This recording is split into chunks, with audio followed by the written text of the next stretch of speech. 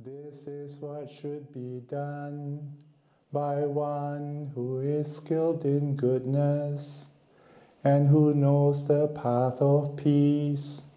Let them be able and upright, straightforward and gentle in speech, humble and not conceited, contented and easily satisfied, unburdened with duties, and frugal in their ways, peaceful and calm, and wise and skillful, not proud or demanding in nature. Let them not do the slightest thing that the wise would later reprove, wishing in gladness and in safety. May all beings be happy. Whatever living beings there may be, whether they are weak or strong, or omitting none, the great or the mighty, medium, short or small, the seen and the unseen, those living near and far away, those born and to be born, may all beings be at ease. Let none deceive another, or despise any being in any state. Let none through anger or ill will wish harm upon another, even as a mother protects with her life her child, her only child, so with a boundless heart should one cherish all living beings, radiating kindness over the entire world, spreading upwards to the skies and downwards to the depths, outwards and unbounded, freed from hatred and ill will, whether standing or walking, seated or lying down, freed from drowsiness. One should sustain this recollection. This is said to be the sublime abiding. By not holding to false views, the pure-hearted one, having clarity of vision, being freed from all sense desires, is not born again into this world. Okay, I'm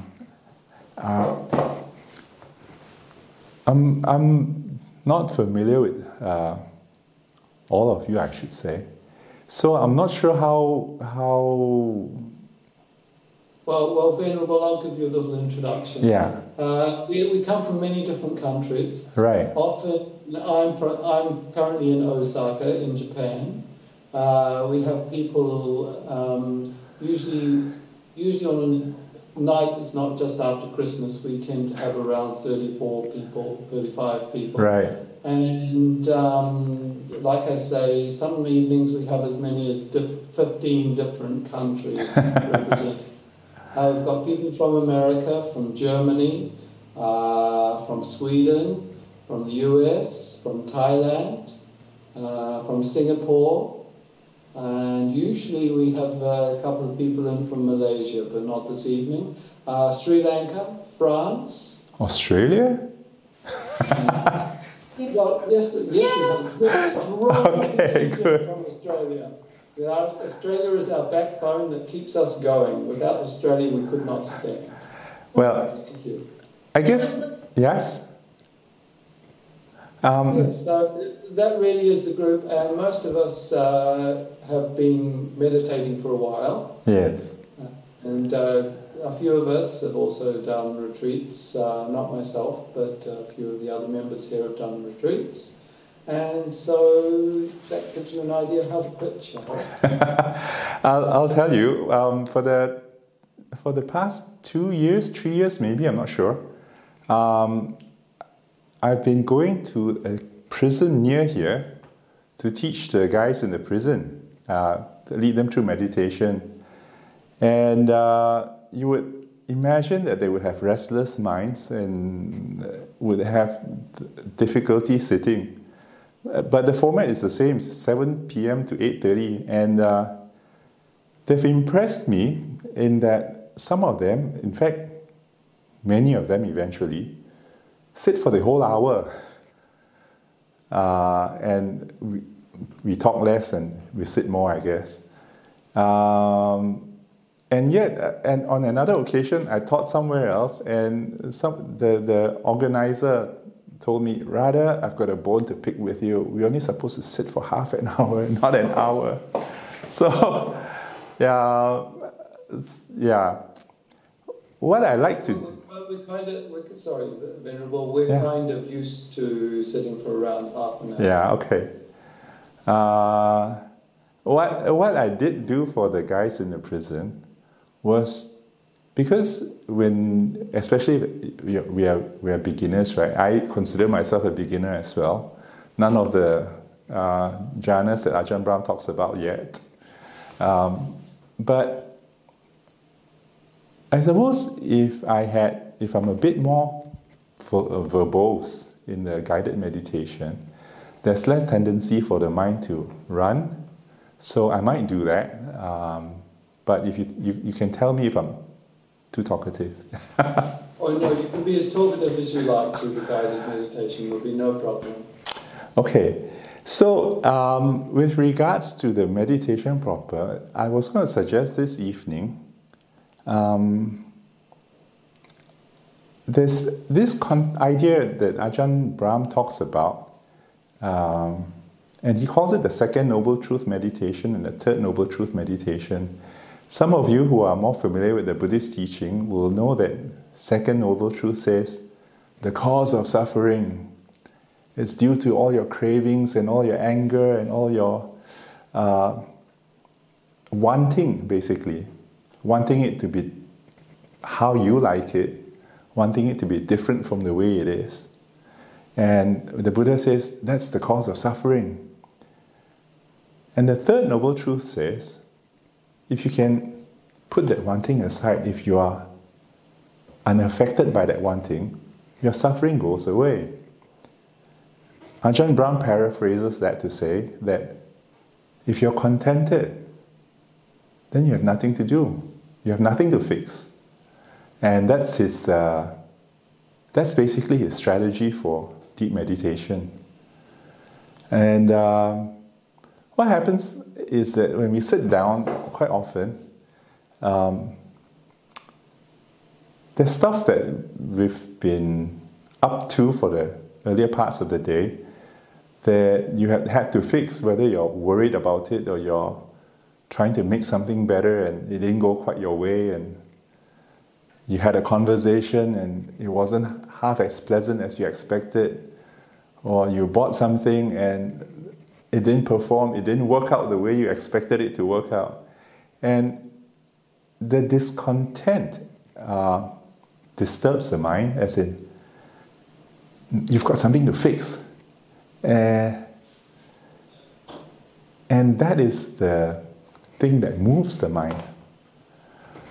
Whereas if you sat there and your view of the world was, okay, everything's beautiful, I'm in a safe place, it's nice and warm or nice and cool, whichever you prefer,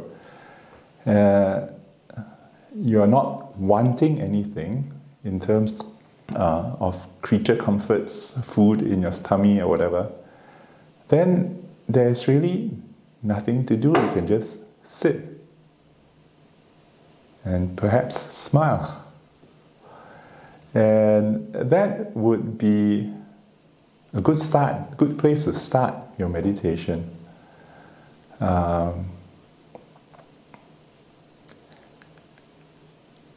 problem is, this mind has a momentum. If you've been working on something, especially if it's something you're passionate about, something that triggers your emotions, good or bad, whether it's positive or negative, your mind has been playing with this thing, and for you to say, now let go, put it down, it's kind of hard. So if you've been watching Ajahn Brahm's guided meditation at Nola Mara, same like this, first half an hour, the talk tends to be quite calm, peaceful, pointing towards letting go, so that you can relax, slow down, and be in the right mindset for that meditation.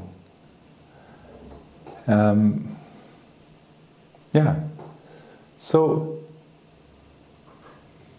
the one observation I've made in my own practice is that there's the mind space. I call it the creative studio, where you do your thinking, your problem solving, your fantasizing, and perhaps even where you plot your rehashing of the day's interactions. I should have said this, why did that person say that, and how can he do this? And those conversations all happen in the head space. And in contrast to that, there's the here and now space, which is in your five senses, rather than in the imagined space between your ears. So now you have your physical, bodily sense. You can feel the chair that you're sitting on. You can see the screen in front of you. You can hear a voice. You can feel if it's warm or cold.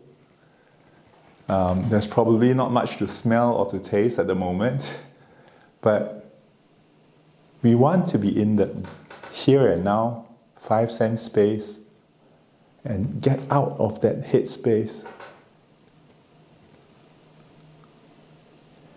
And what Ajahn Brahm also explains is that the glue that guides the mind, steers the mind, generally is what the mind finds pleasant or what the mind finds important.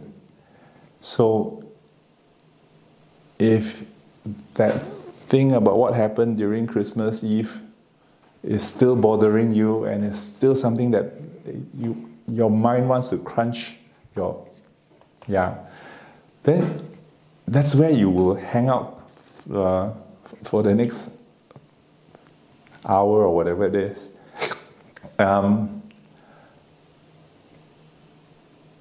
The mind has to be inclined to let go, to understand, I've been carrying that for a bit too long already. Time to put it down. Time to give myself a rest. And when you genuinely believe that, then your mind will say, okay, really, really, please put it down. Put it down. And and the image I have in my head, because even this idea of putting stuff down and to take care of yourself and allow yourself to rest, we have this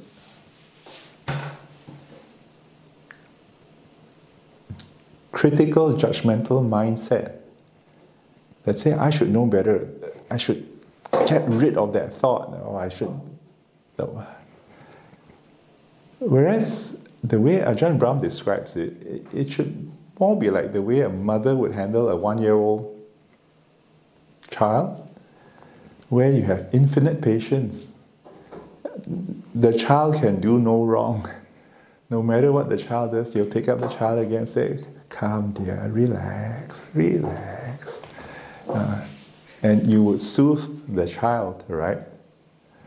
But sometimes our habits of being critical with others we tend to treat our own minds, we treat ourselves the same way, being critical.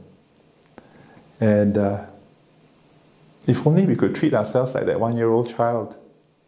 Say, calm, relax.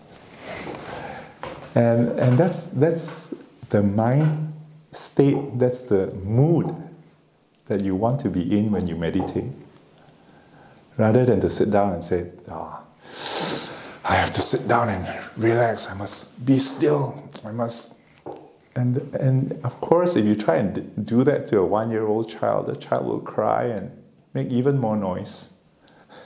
Right? Rather than that, think about mind as that 1-year-old child can't be controlled. You just have to be patient and to love it and to be soft with it. And perhaps then the mind will finally calm down and sit with you. And that's what we want to do. Any comments? Any questions? Please feel free to unmute and ask a question if you would like.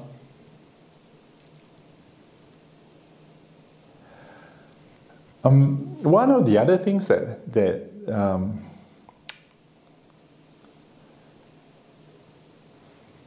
this, how do you say, this aspect of meditation plays out. It's the way we treat thoughts and the way we treat illnesses and discomforts. While we think, okay, we want the mind to sit quietly, contented with us, but that aching in the foot, the headache in the head, the cancer in that part of the body, I'm going to get rid of it. And that pushing away stuff is still second noble truth, wanting something to be different, rather than accepting it as it is. So whether it's that cancer, the injury, the pain, or the thought in the head, or the worry or the tiredness, even that, you bring, may my mind rest. The thoughts and the mind is actually one and the same. We don't say that the mind is what I love and what I care for, and the thoughts is something else and I need to get rid of that.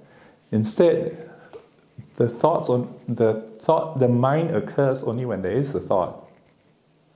So when the mind picks up a thought and it's agitated, it's one and the same thing. You bring the mind and the thought together and say, calm down, relax. Just like if you were hugging a teddy bear or a 1-year-old. So, yeah. Good?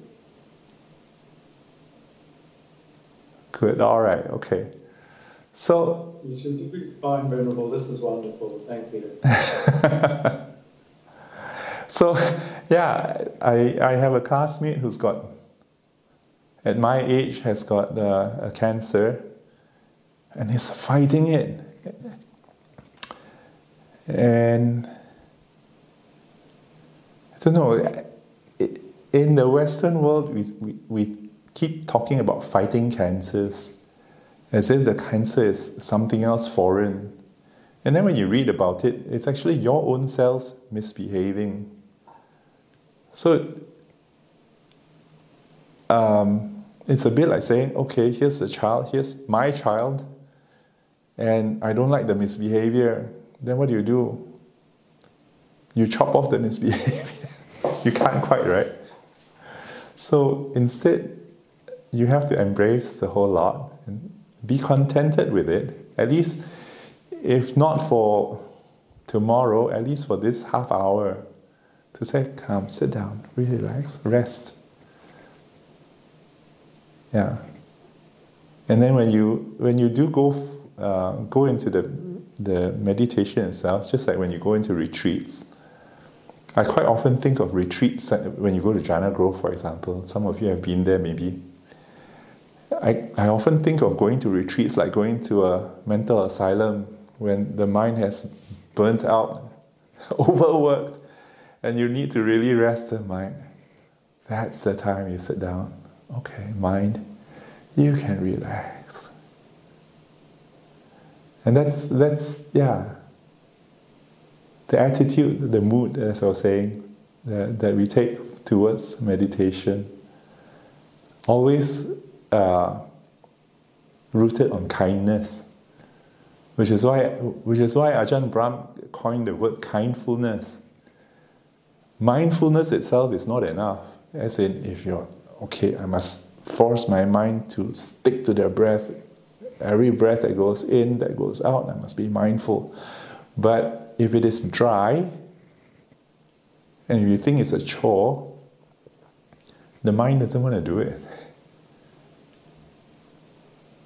And the mind will run the first opportunity it gets. It will pick up something else to play with rather than a chore. But if you treat the breath as a friend, and the mind recognizes a friend, the mind will come and sit together. Yeah? So, yeah, that's the approach. Whatever you encounter in the meditation later,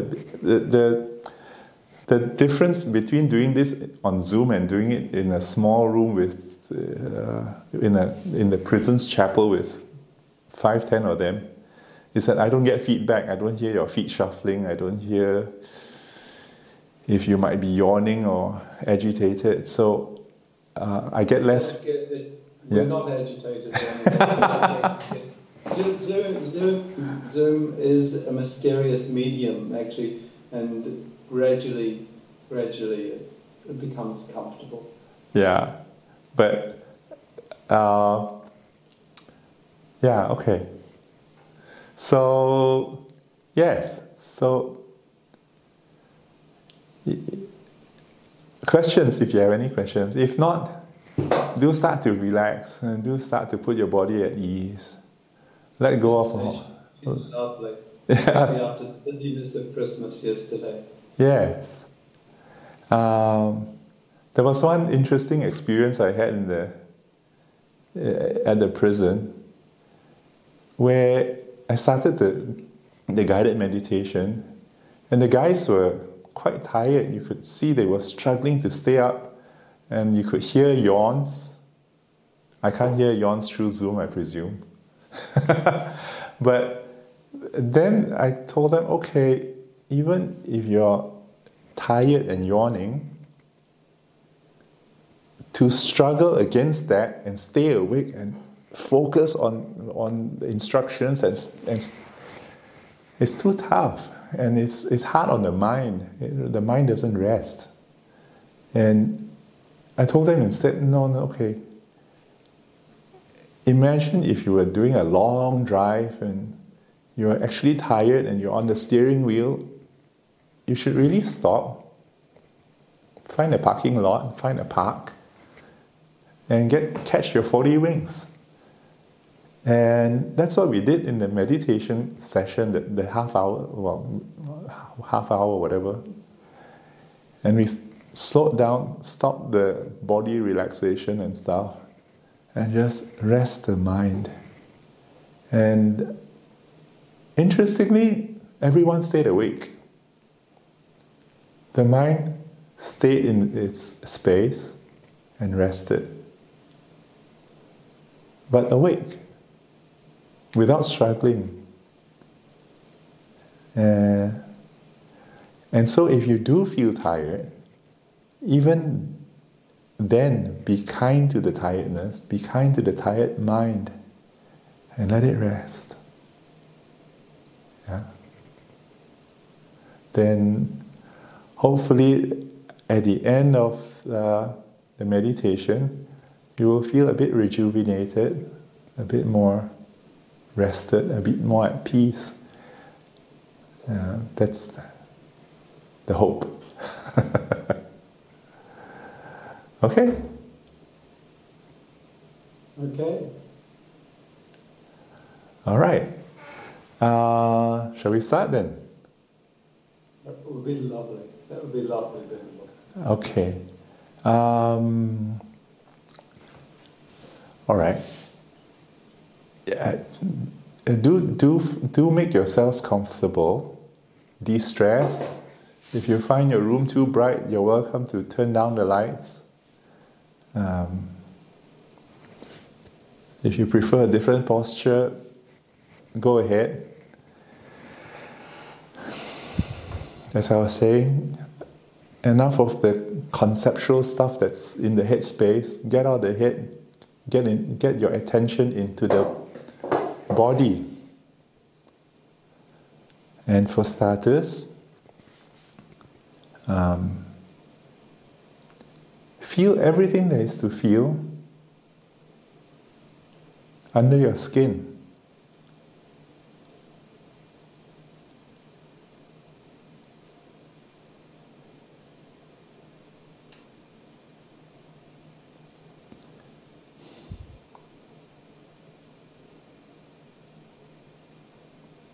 Generally, you would notice first all the discomforts.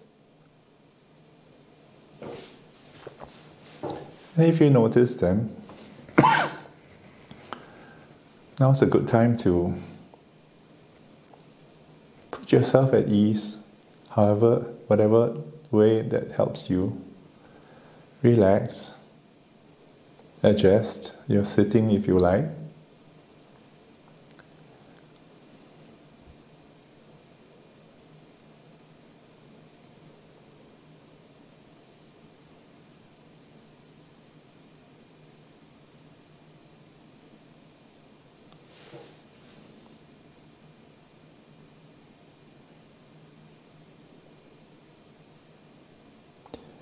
And sometimes it helps to be a bit more structured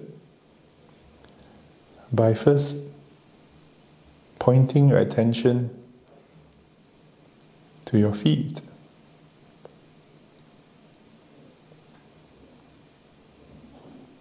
The bits below the ankles.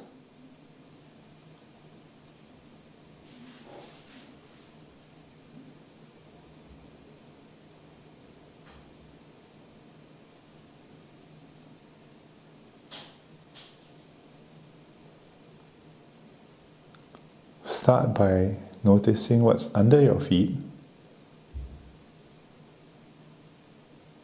the contact with the floor or the carpet.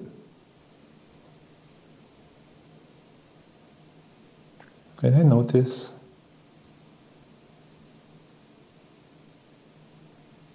the sensations inside the foot, the feet.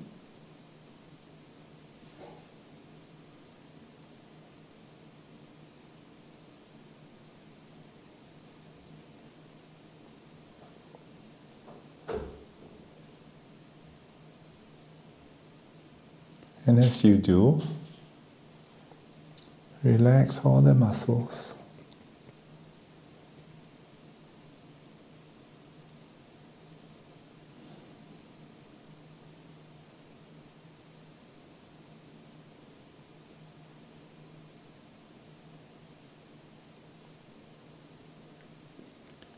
And interestingly, as you relax, as you pay attention,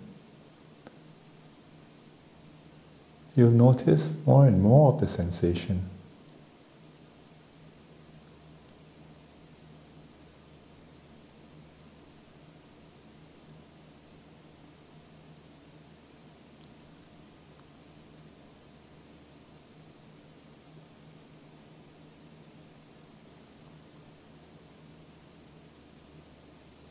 You kind of realize that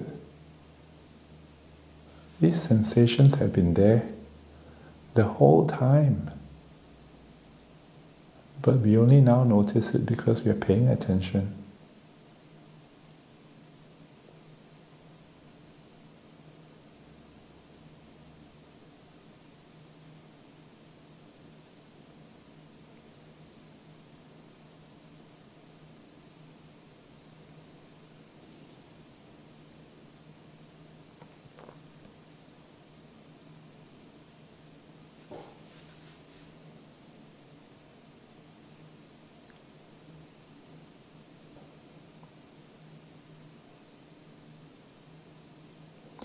Let's move the attention a bit further up to the calves and the shins.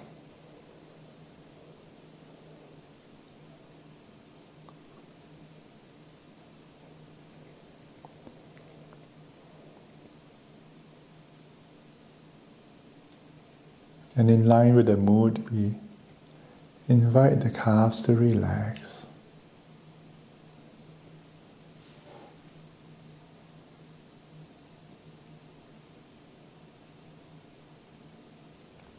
If there's any tension, let them just melt and drain away.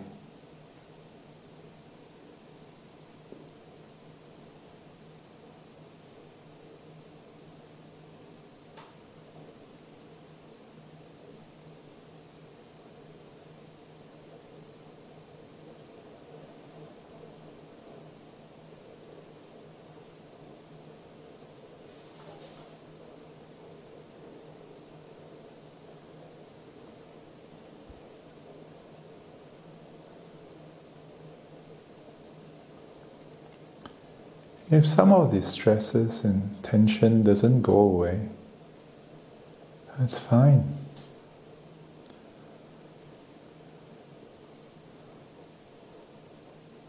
We don't know how long we have held these muscles in tightness, that sometimes they become habitual.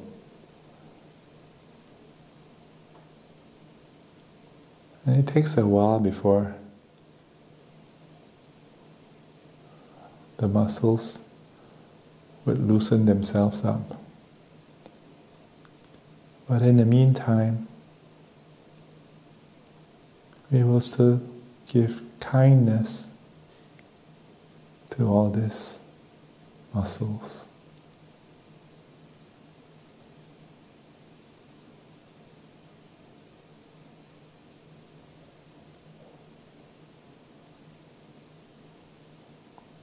Let's move up again to the upper legs, the thigh, the hamstring, quadriceps, big muscles.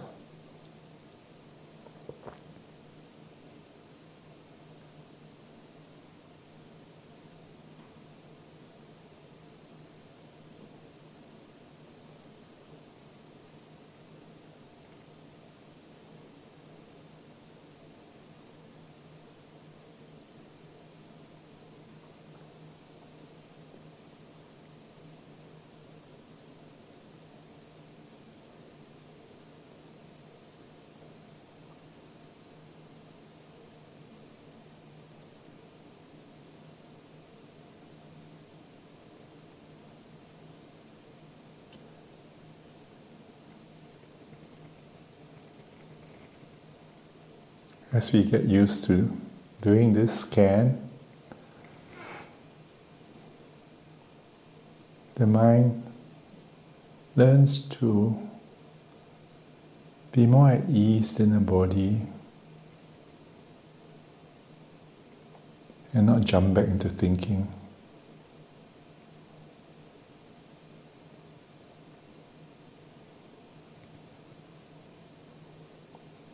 It's as if now the body is the playground for the mind. Many sensations to pay attention to.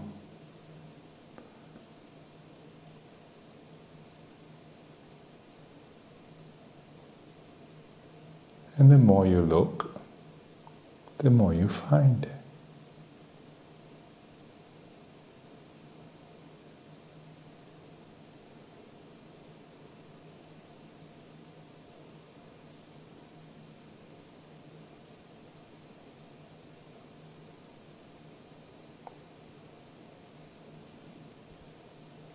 Moving a little bit further up, around the hips, the buttocks.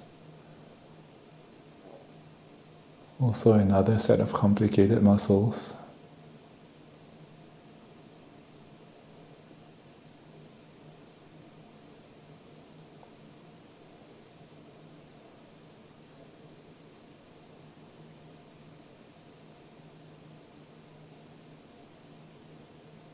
Relax them. Care for them.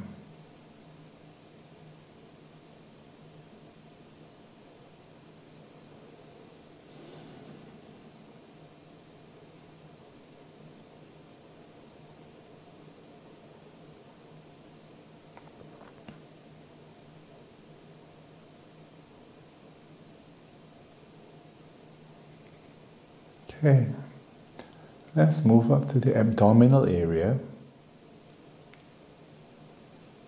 We are now dealing with some postural muscles, muscles that keep you upright rather than muscles that move us. So they tend to be muscles that just hold on tight.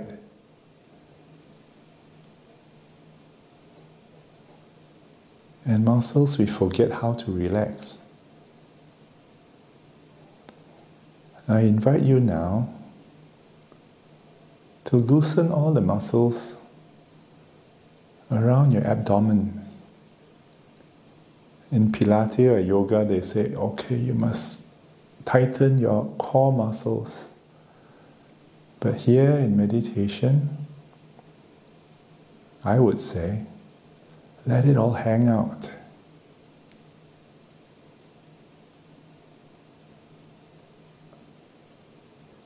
And the thing is, to relax the muscles on the front, you also need to relax the muscles at the back, the lumbar muscles.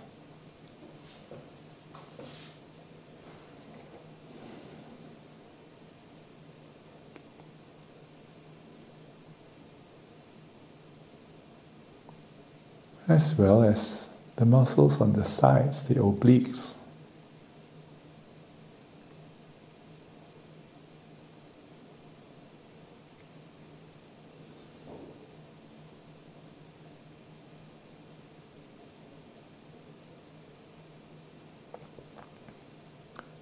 And what you will notice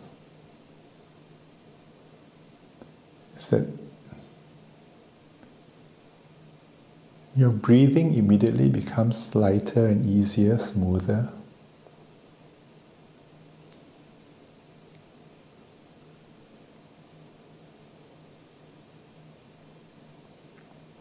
And there seems to be more space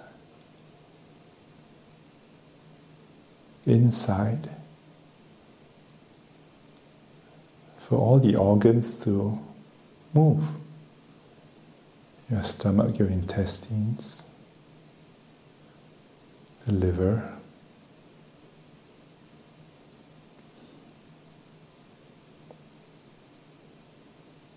Everything just relaxes.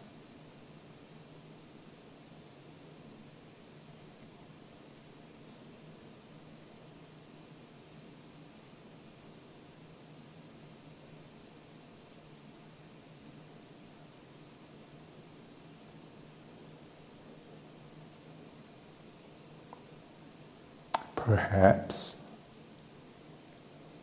in taking the next few breaths, you might want to use the rise and fall of the abdomen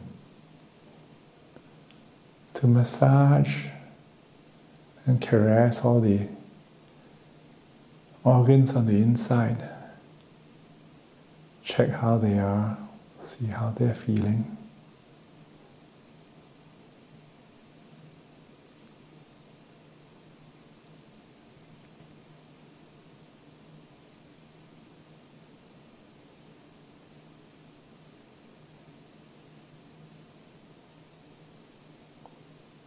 And to let them relax.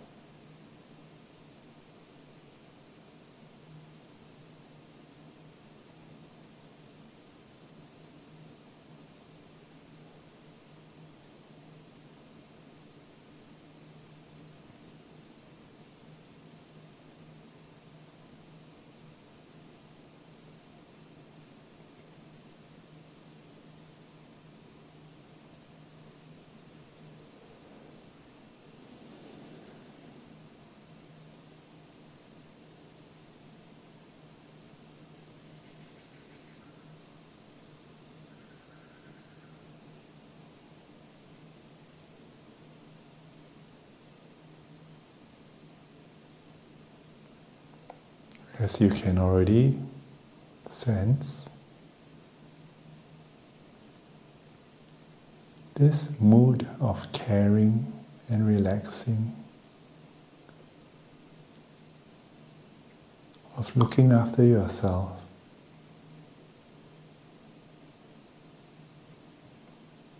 can be a very nice and comfortable place for the mind to hang out.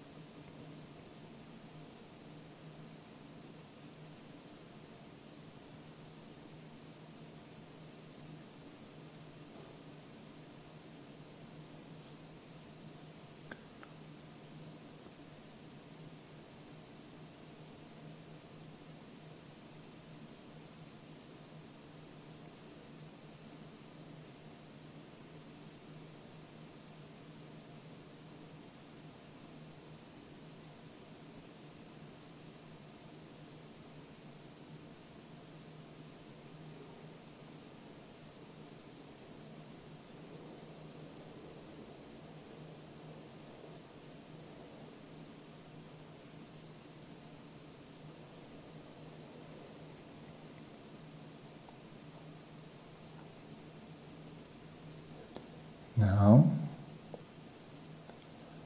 let's do the same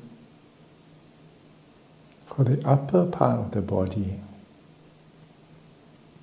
above the diaphragm.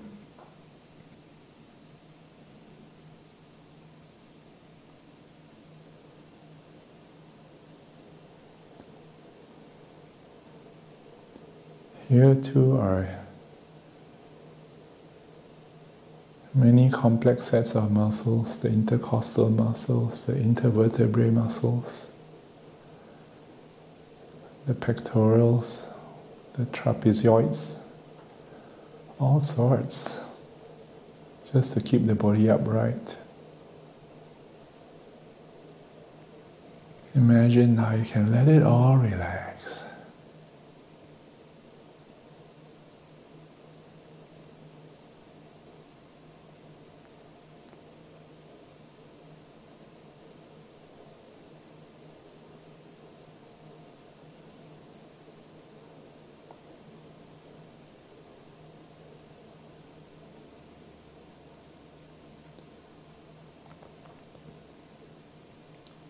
Feel the breath as well, going in and out.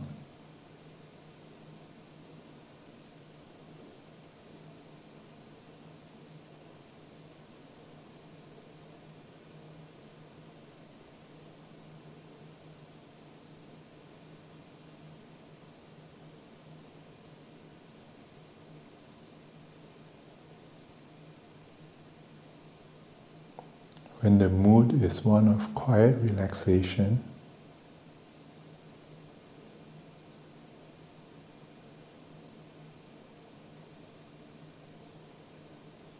you can kind of feel all the discomforts, but you can also feel them slowly dissipating.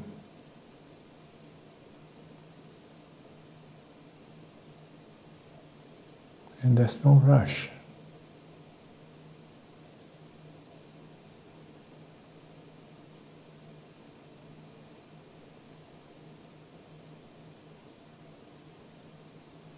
It doesn't have to go any quicker than it does.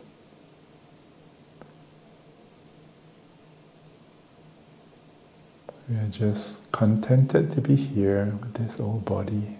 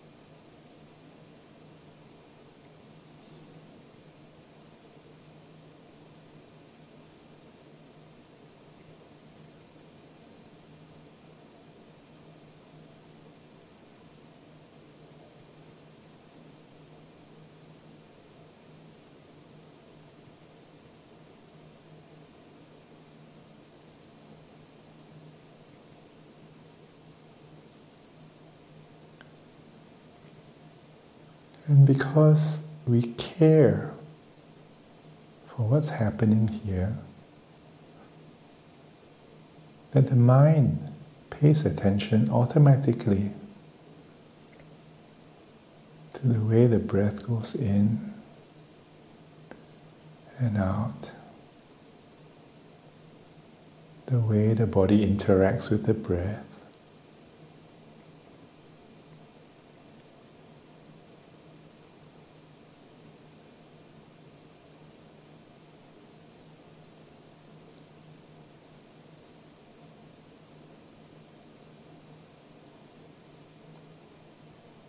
And the other thing to notice is that in this mood,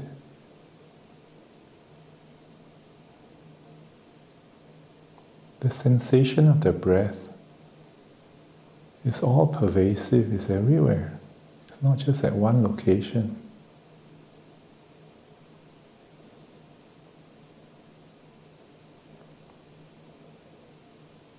Many parts of the body moves while you're breathing.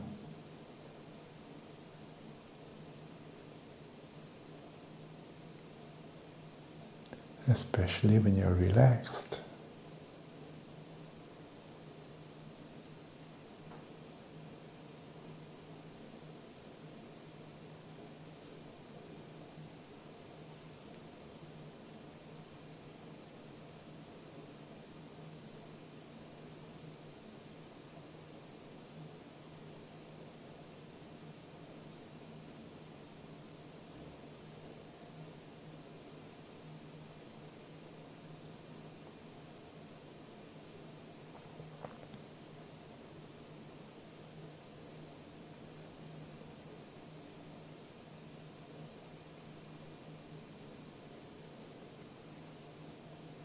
Let's move a little bit further up to the shoulders and the neck area.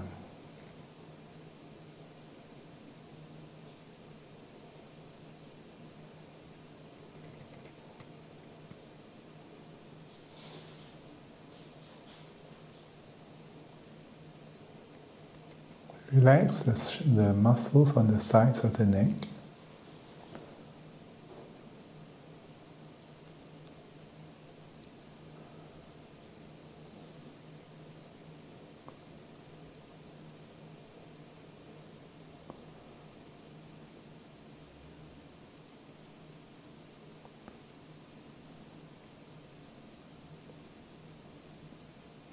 Loosen them. Let your burdens drop off. Allow your shoulders to droop if they want.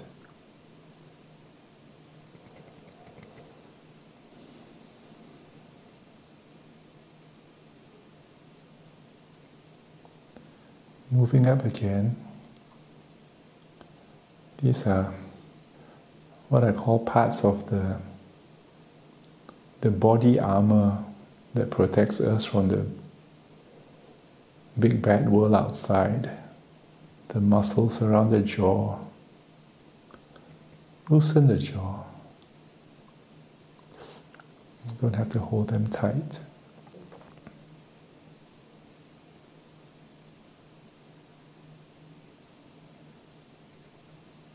Muscles on your cheeks.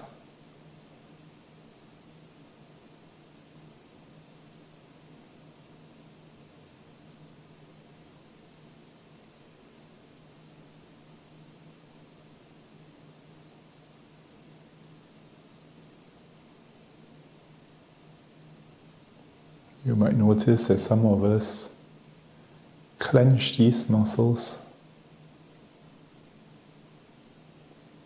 even though we're not deliberately expressing any emotions on our face.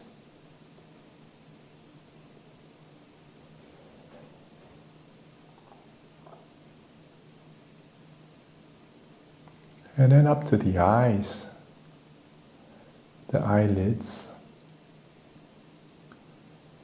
and especially the muscles that move the eyeballs.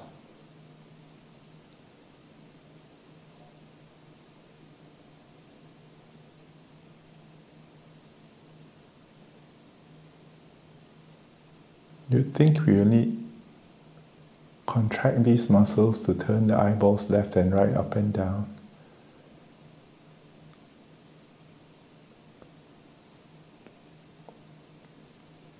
But you notice they get tired as well if you try to concentrate for too long.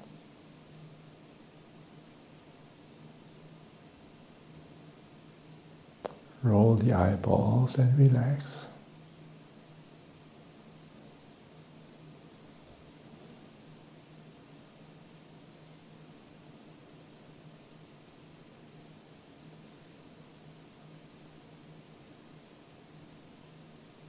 Relax also your eyebrows and the bit of forehead where you hold your frown. Let go of that frown.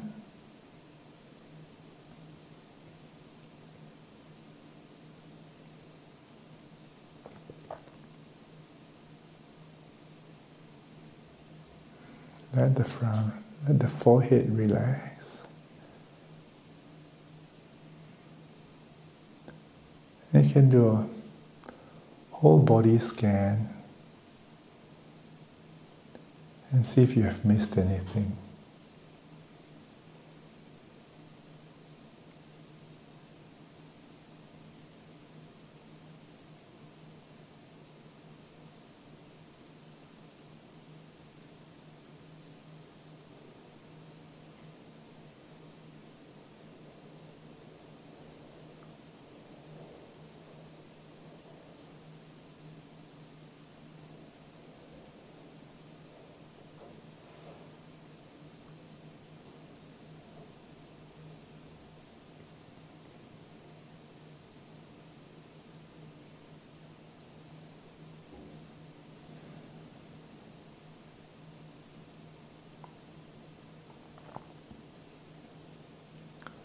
If there's no other parts of the body that is asking for attention,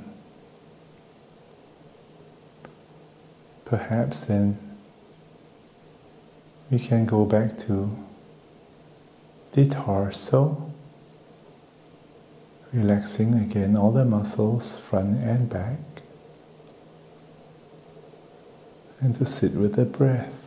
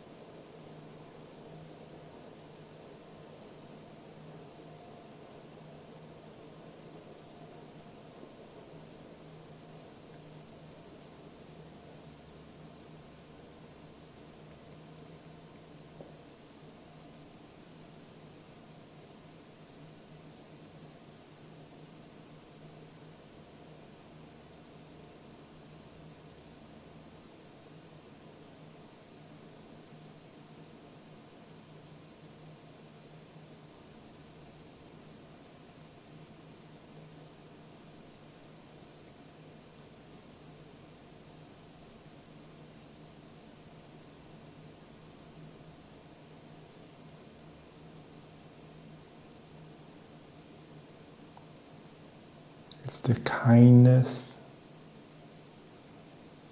that makes this place comfortable for the mind.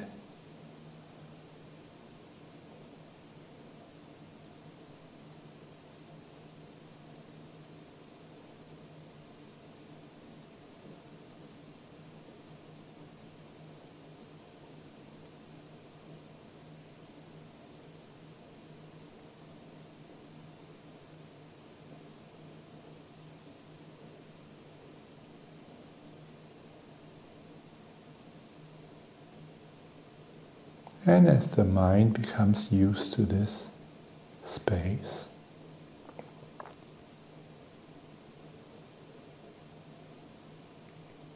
we can also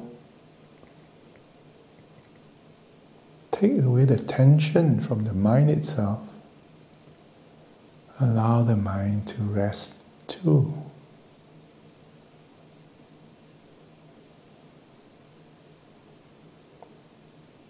It's as if the mind is cradled by the breath.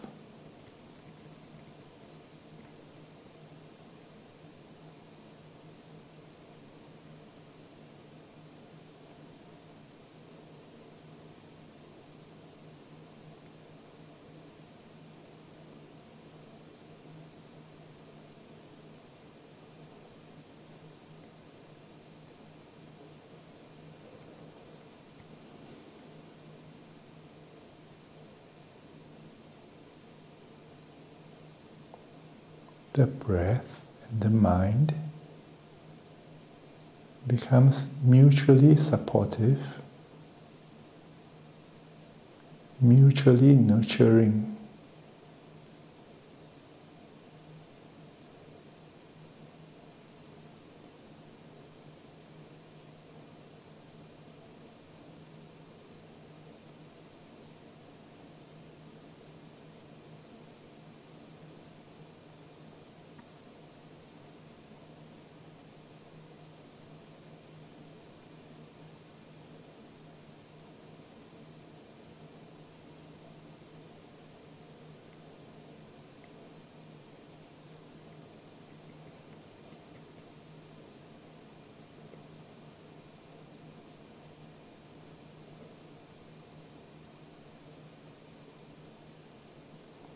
Just like two good friends enjoying each other's company.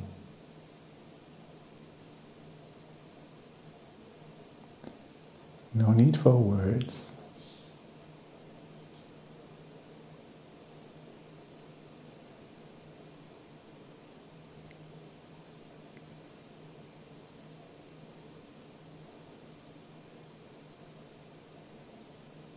No need for excitement.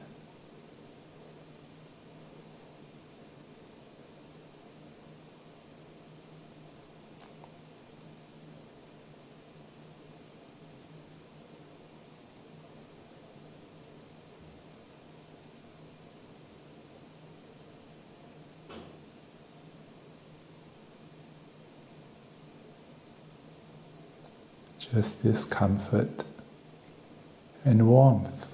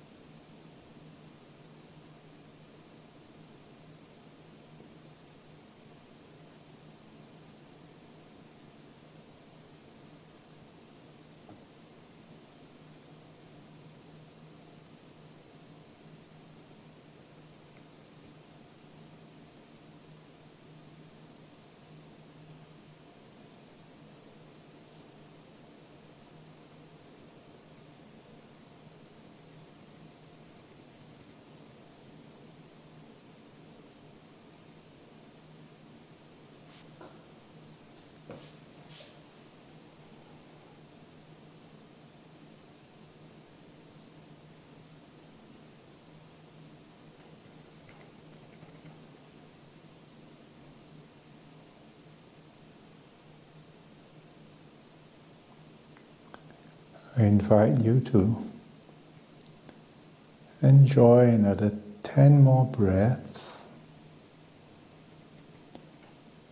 Then I'll ring the bell 3 times.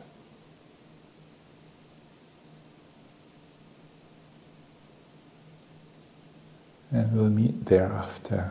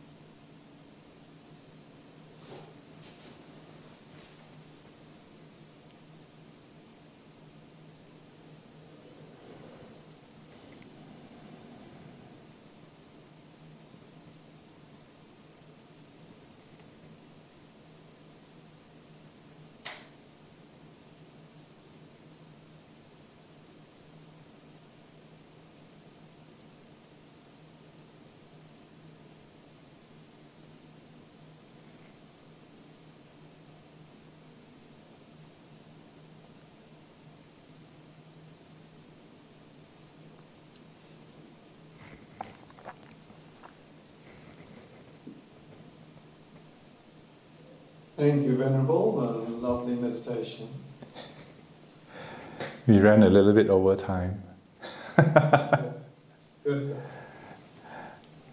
Catherine, you've got a hand raised. Would you like to ask the question, make a comment?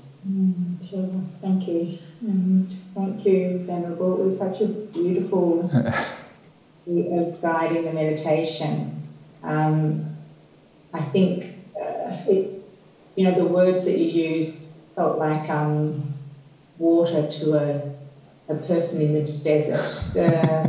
Really appreciated the gentleness, the cradling, the two old friends, the enjoy the last 10 breaths. It was just really lovely.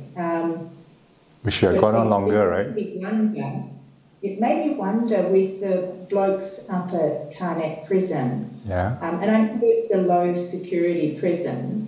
And maybe the men that find that language difficult come once and don't come back. I don't know.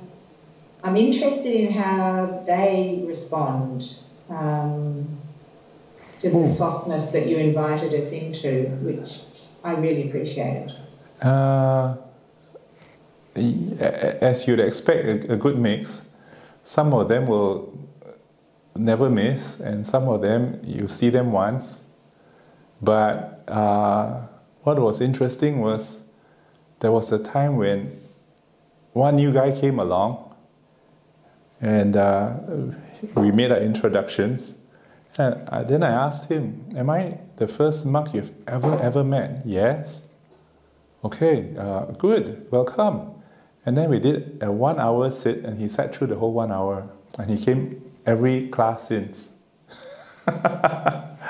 So, yeah, there's also another guy who also comes quite regularly, never speaks a word when he comes for the whole 90 minutes every class, comes in, sits quietly, does the meditation and goes off. There's also another guy who comes in, the first class, he came in, he looked at me, he had his hands folded. But eventually he loosened up and shook my hand. So yeah, different people, different reaction. Yeah. But by and large, they enjoy it. Having said that, Karnat has a population of about 300, and only about 5 to 12. 12 is the biggest number we saw. Yeah, who turn up for the classes. Yeah.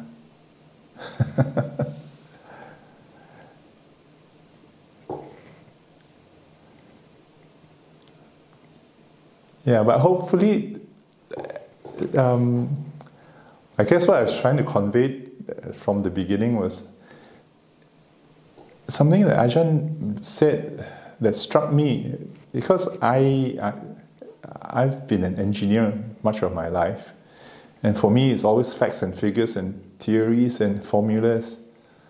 But then Ajahn said, meditation is more feeling than thinking. And then I started, what does he mean? And then, yes, I slowly discovered, yes, this softness that you were pointing out to, the warmth, the mood, the gentleness, the kindness, is in fact, like Ajahn says, the glue that holds the mind to the object. Quite often, people would ask, okay, I want to do breath meditation, I want to do 4 foundation mindfulness meditation, I want to do metta meditation. And then you ask Ajahn, people ask Ajahn, and Ajahn says it's all one and the same thing. And then we are thinking, how do you mean it's one and the same thing? Breathing can't be quite the same as directing metta. And then Ajahn explains, he says, you and the object might be breath, the object might be somebody who you want to send metta to, the object might be your thoughts or your feelings, but the essence of meditation is not the object. The essence of meditation is the relationship, what's in between, what Ajahn calls the in-between, which is your feeling towards that object. And that holds the mind, your attention to the object.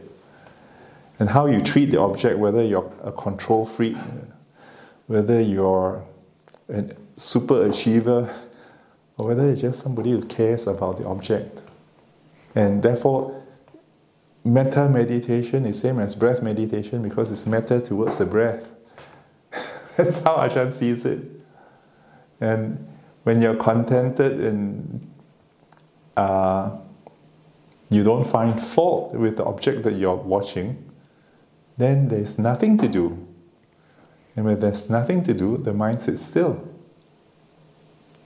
The thing that I found really useful was when Ajahn pointed out second noble truth, the cause of suffering, the cause of the mind wanting to fix, to attend to stuff, to do stuff, is because it's not contented. It wants to fix, change, make something better, retaliate towards somebody else. All those things makes the mind unpeaceful.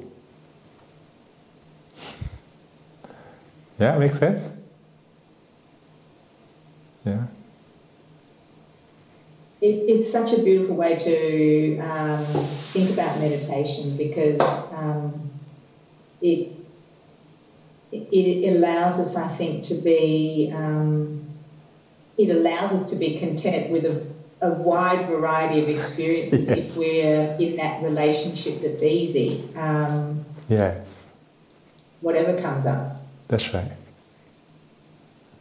And I suppose as we grow older, we will find more faults with the body. The more you fight with it, it's not as if your anger towards your body is going to make things better. Anger towards anything doesn't make many things better. So, harboring anger, if anything, makes it worse. Even towards an illness or towards and that's, I suppose, core teaching of Buddhism as well. Yeah. So, yes. Wow. I don't know. What occasionally we also find in the monastery, despite the different religion, sometimes we've come across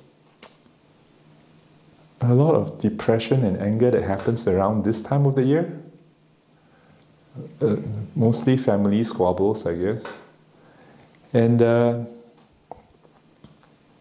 again, the few people I've spoken to where these kind of problems arise, it's always the other person is unhappy with me because I do this, or I'm unhappy with the other person because they do that. And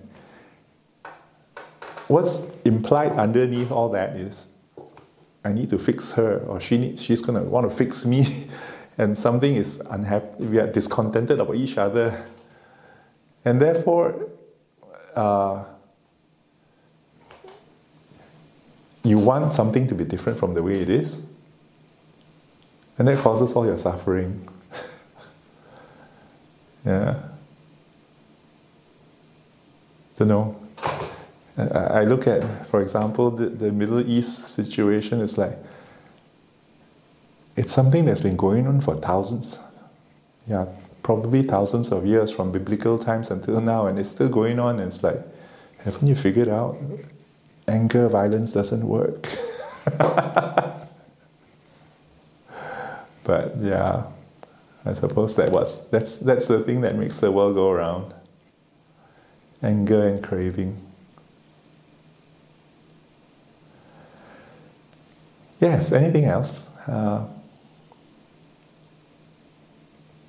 Is there anyone else who'd like to unmute? Yes, Ellie. Hello, Venerable. Hello. Thank you for the beautiful meditation. I feel like I was on the adventure of the peaceful land when you explained one by one that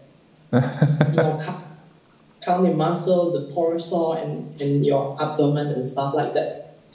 And I feel I can enjoy the meditation because actually I have just a simple pain around my neck or body. My question is that how should we react or direct our mind when we are in actual pain, like when your body is really in pain, like in high fever, or you have tooth or stomach ache that lasts for 2-3 days. And when you try to be peaceful, that kind of pain just comes to you and kind of attacking you like that. And then it goes away, and then you try to meditate again, then it comes back again. Yeah. Your reaction as the beginner of meditator is that you want it to go away because it's really painful and it disturbs your peace. When you try to sit down, I'm just taking the example of the tooth edge. Yeah. Then it comes, then you feel like I want it to go away. Yeah. So how do we specifically train in this kind of situation? That's a natural reaction for most of us, all of us. The Buddha was quite deep in this, the way he explains. He says, as soon as you can differentiate between what is nicer and what is not so nice, you will always choose the nicer. If somebody showed you a big car and a small car, and the big car has got the aircon and everything else with it, and the small car doesn't have any of the fun stuff, you will always want the big car because it feels nicer. And the mind is like that. you will always choose, if you had a choice, you would choose the good stuff and you would try and kick away the bad stuff. But in regard to this kind of pain, bodily pain, the Buddha himself spoke about the two darts. Have you heard of the story? So he says, if somebody threw a dart at you and it hit, say, your foot, obviously it's painful.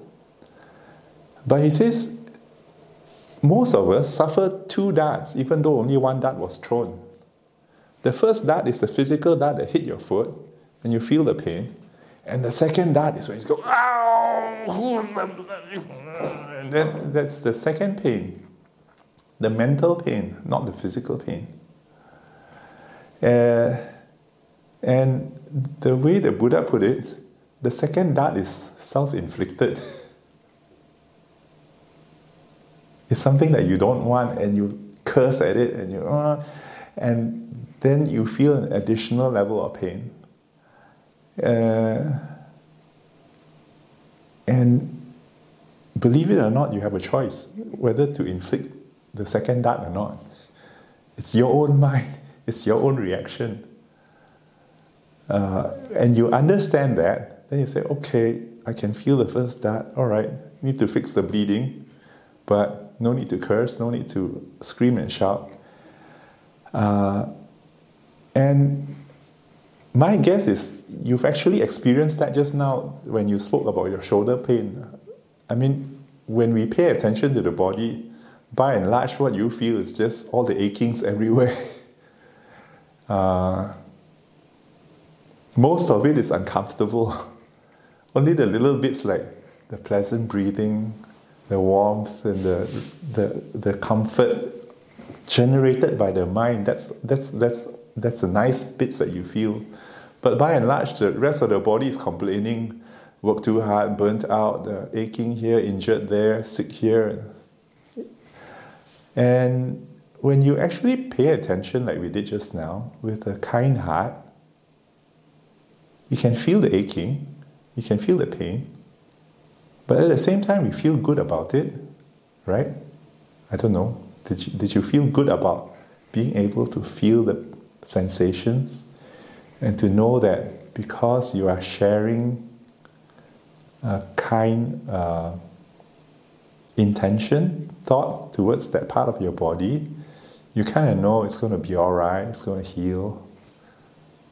And even though it's uncomfortable physically, it's pleasant in the mind space.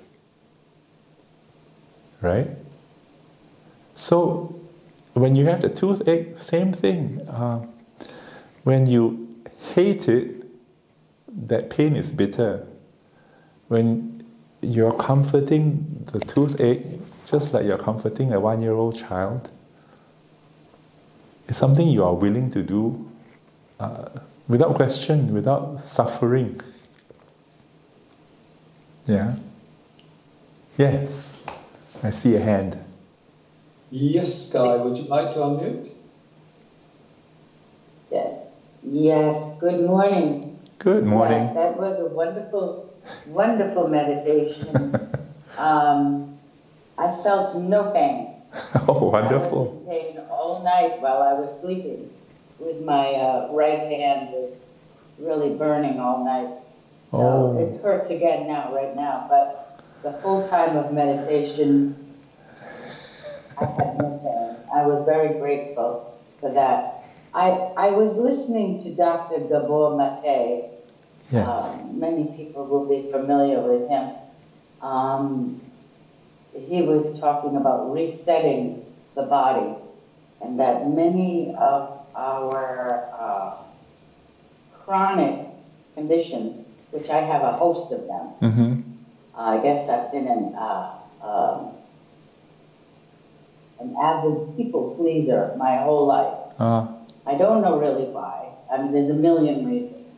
But the chronic pain is a mystery in how it can be so connected to our behavior and our mind It's not independent No. of everything. It's just becoming, I'm 71, so awful to realize that all my chronic conditions, not to blame myself, but they're all my fault, you know, and I'm losing my head. Take it off of, they're going battery low, battery low. It's another chronic condition. But I know in the 3 characteristics we have to practice non-self, dukkha, and impermanence. You know, this helps me with a lot of my chronic pain. But knowing from a qualified doctor who is a specialty in this body-mind relationship, it leaves me lost but yet found. You know, I'm not in a quandary, I'm just in a constant mystery, and I want to solve it. I don't know how much time a day to concentrate or forget. I know when I cook, when I'm peeling a potato and I see a blemish in my potato, I take it out and I throw it away gently, and I imagine I'm throwing away my defilements and my chronic behaviors and obsessions, you know, but I don't know what to do about it all. But the meditation that you did was very much a la Ajahn Brahm. You know, he does a wonderful body scan. But yours was very gentle and sweet. And you can comment to the chronic pain and the connection to the mind. But I basically wanted to comment how grateful I was that I had a 30-minute meditation with no pain. I think I scratched my neck once and my eyebrow once, you know, but not with pain, with joy. So thank you. I've really enjoyed your talk and meditation. You're welcome. So I'll be quiet.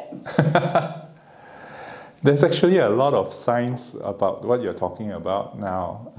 I've been an avid reader of that kind of stuff. It turns out people who had adverse childhood experience, you can look this up on the internet, on Wikipedia, and it does say that if you've had an unlucky childhood, that you might sometimes, you are more likely to develop a lot of this chronic, possibly autoimmune stuff.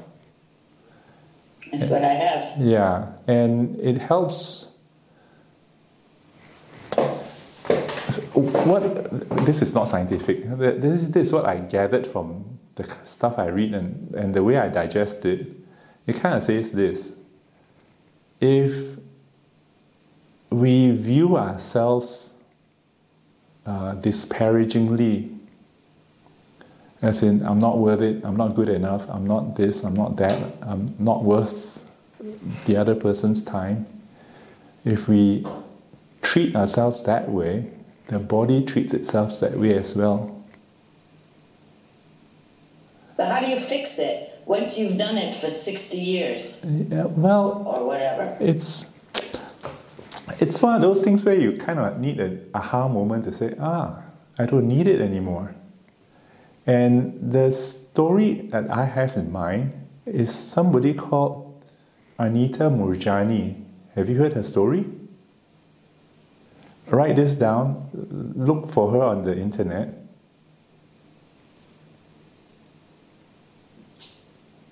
Anita Moorjani. I think it's Moorjani. This lady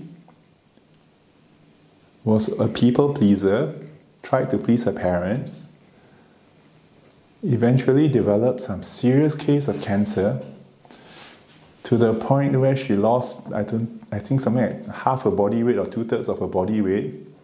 The doctors called the husband and the children to the bedside and said, okay, a few more hours to go. say your goodbyes. And then she goes into a coma, goes through the tunnel, see the light on the other side, experiences what she experiences in a near-death experience. Somewhere in there, she's told, this is the reason why you're having your cancer. And she came back and told her doctors, I'm not dying. The doctor said, what are you talking about? You're delusional. In some crazy time frame of 2 weeks or 4 weeks, they said half the cancer was gone. In less than a year, they couldn't find a trace of it. But it took a humongous mind shift. Something that just clicked in her head while she was on the other side. That she wasn't to blame, that there is a cause to all these things, and she can recover, and she can accept herself for what she was, who she is, not having to please anybody, but she doesn't have to be rude or unnice to anybody either. And she gives talks, and go look her up. Yeah.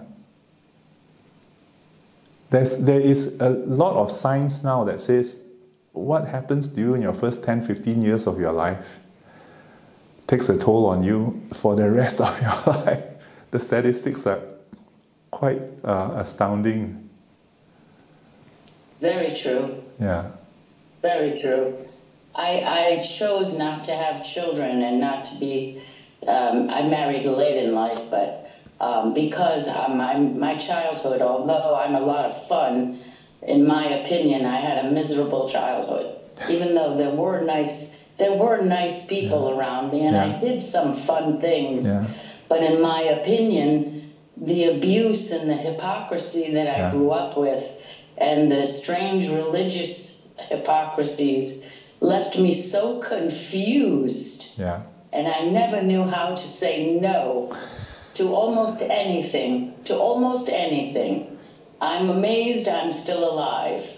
But Dr. Gabor Mate told a story similar to what Anita Mojani, the woman had cancer and was dying, and she realized she quit her job, she quit this, she quit that, she sold everything, and now 10 years later she's celebrating, her 57th birthday. She was on her deathbed practically too. So I suppose being grateful for Dharma, being so grateful for Dharma, and I'm able to see Dharma in everything I do. So there's a chance that I have a few good years ahead of me. Yes. And I'm grateful for this group. There's another message there in the notes. But thank you, everybody in Armadale. I care for you all, and I love this group. And I would get up, Eddie, even with a bad toothache, to attend this class. All right. Take care. Thank you. Thank you.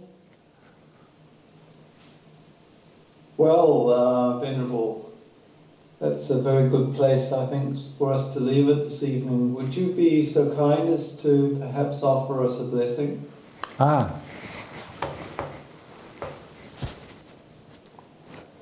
Sabba rogo vinimutto, sabba santa pavajito, sabba veram atikando nibbutto chatuvang bhava, sabitiyo vivajantu sabba rogo vinasatu mate bhavantu antarayo, Sukhi digayukho bhava abhivadana sili sanicha Buddha pachayino chattaro dhamma vadanti ayuvano sukhang pala